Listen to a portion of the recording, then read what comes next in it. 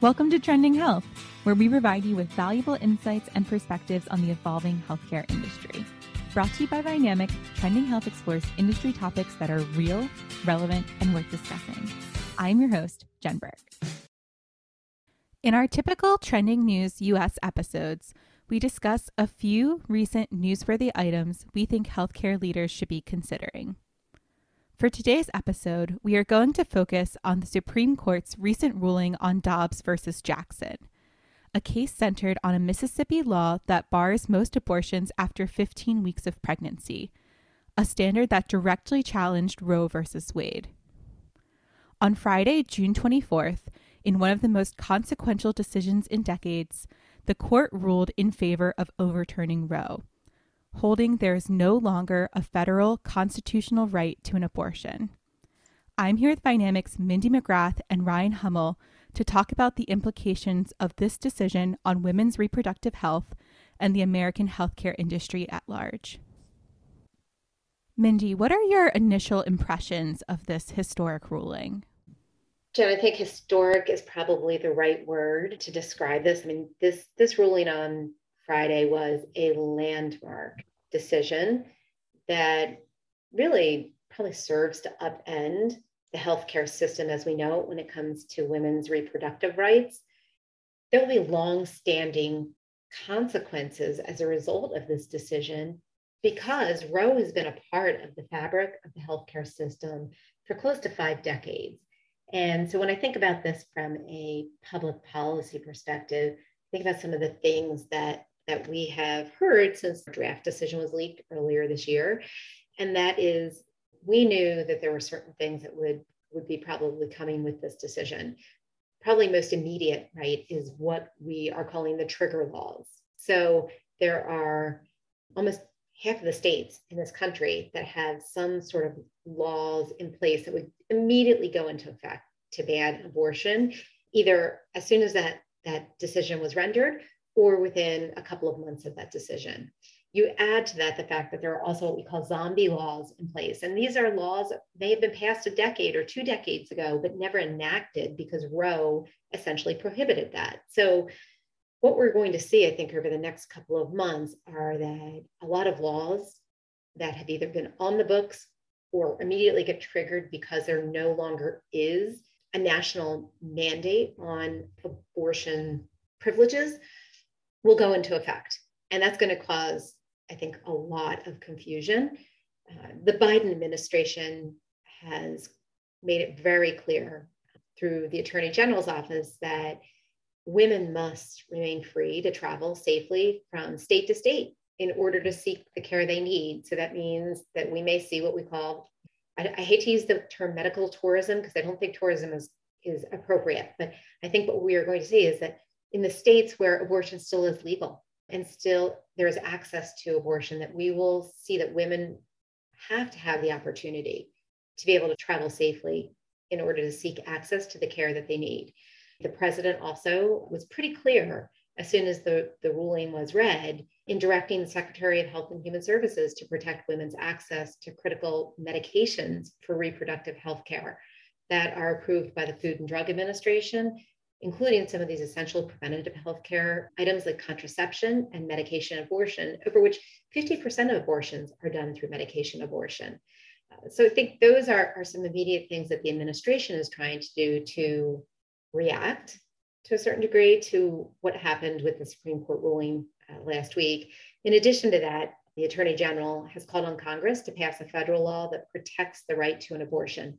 We already saw this action take place earlier this year, and it did not pass the Senate in a 51-49 vote. So I think that while there is pressure, and there will be pressure on Congress to try to codify, again, a federal law that protects the right to an abortion, I'm not sure how readily or easily we're going to see that happen.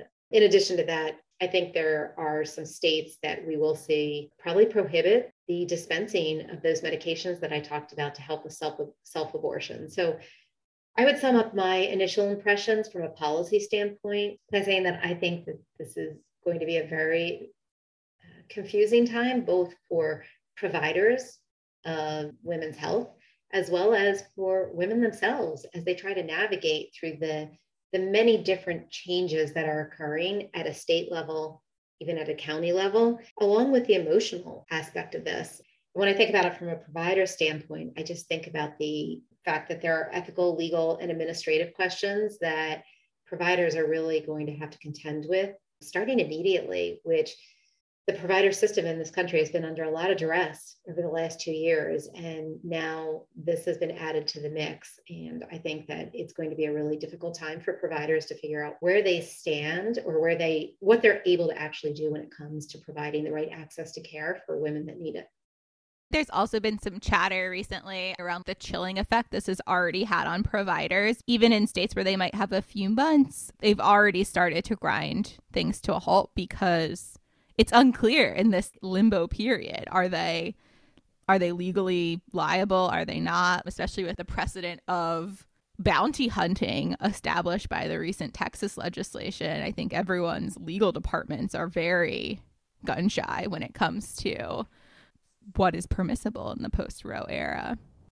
I've been following different states, and the largest health system, University of Michigan hospital system, is continuing to provide abortion care.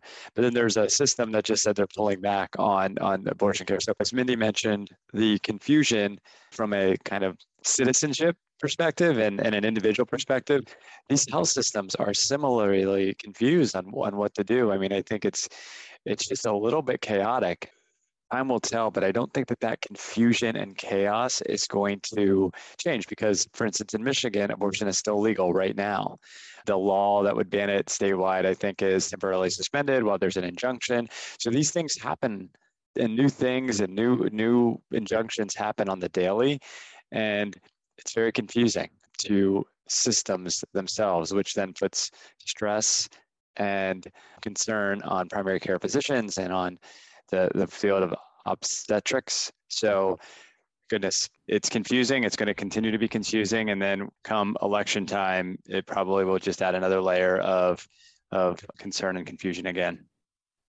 Yeah, I think the role of these upcoming midterm elections really can't be understated, both at the federal level and the state level. I think before this decision came out, Kaiser had done a poll and had shown that 40% of Americans had said that they would be more likely to vote in the midterms depending on the outcome of Dobbs that we've seen that has just overturned Roe. And it will be something else to see now how voters in states where things are much more likely without Roe to be in a prohibitive stance for abortion, does that change some of the voting activity, the thinking activity, now that it's a reality, now that that safeguard of Roe is gone? Does that really move the needle in sort of people's reported attitudes versus actual behaviors and voting patterns? And beyond just, the ability for potentially a federal codification or at the individual state level, there's going to be so much to figure out because within this decision, there really wasn't a lot of guidance given to the states or recommendations for how far these rules should really go now that we've removed that viability component, right?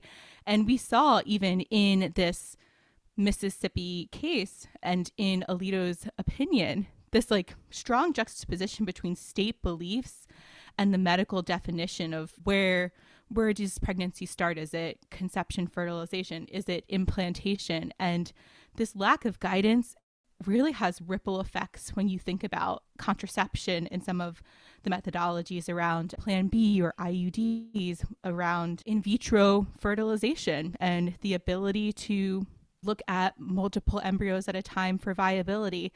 And I think most challenging too is that there's really no line on this concept of safety for the mother. It's going to be left to individual states, individual medical institutions, provider networks to really make that decision real time. So there's just a lot of ambiguity and things being left in the hands of the states to decide that are really medical conversations and medical considerations that they might not have that appropriate healthcare knowledge or bring in the right experts to be able to make truly informed policy decisions. Jen, you bring up the safety of the mother. And we've talked on this podcast before about maternal mortality in the US, right? And the fact that in the US, in comparison to almost every other industrialized nation, it is way higher than other nations. When you look at the decision that was just made, I think predictive facts are predictive facts. That is only going to get higher with this decision. And it's concerning to the medical community, to the healthcare community, to mothers, to fathers, to family members. So, we can't forget that point as well. And to the point about having a ripple effect, Ryan, you and I were talking about the aspect of medical training in states where abortion is no longer legal and you have medical training. What does that do to create gaps in care and gaps in having the right training or adequate training, so that in the case that there may be an issue of safety for the mother, where the decision is appropriate to provide an abortion service, will we really have providers in those states that are able to do so in a safe manner? I would bet that some of these states will reach into some of the supporting elements of abortion services that could reach as far as what kind of medical training actually exists in the curriculum. As students, right, are becoming physicians. And so I think that piece is also a part of that ripple effect that we have barely even touched on. And I think it probably goes back to, we just don't know absolutely what's going to happen. And to your point about where the line is on the safety for mothers, part of what we're probably going to see is just how far will the legal side go in determining what is appropriate or not, based on the fact that there's so much ambiguity at a state level with these laws, and because much of the rulemaking has actually not come to fruition yet. I wonder how health plans are going to respond and react to this as well. Maybe health plans don't necessarily cover abortion as it stands right now, but we know in the world of employer-funded healthcare plans, they do. And just in the last 2 business days, many large companies, Uber, Netflix, Disney, Microsoft, Apple, Meta, Yelp, all Citibank, these huge giants in the industry have made public intentions to offer travel expense reimbursement and to pay or subsidize women and family members who are traveling out of states with strict abortion laws, even though they have employees within the states that automatically or have these trigger laws. So it just adds to this confusion. I do think you're right. And employer activism over the last 2 days has been pretty interesting to see, especially some of the names that you mentioned, right? Many of them are self-insured employers that use partnerships with health plans in a third-party administrative type of way. To that extent, though, we also have health plans that have offered or have provided abortion service coverage to a certain degree. So it'll be interesting to see what happens with health plans and the role that they may play, and how many self-insured employers actually step up into this crescendo of announcements that we've seen over the last 2 days to continue to support the rights of women for these types of services.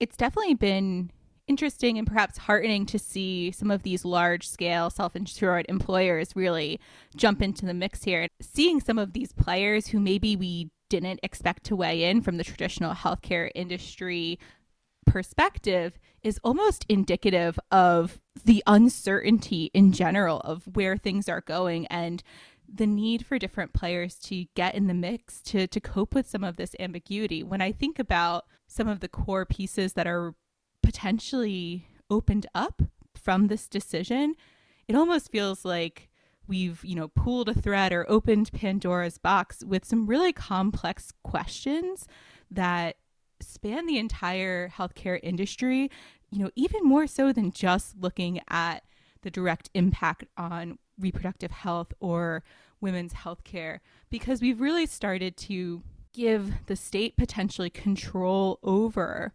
healthcare decisions, medical decisions. We've started to ask questions around what is the role of the state versus a national agency like the FDA when it comes to approving medical care.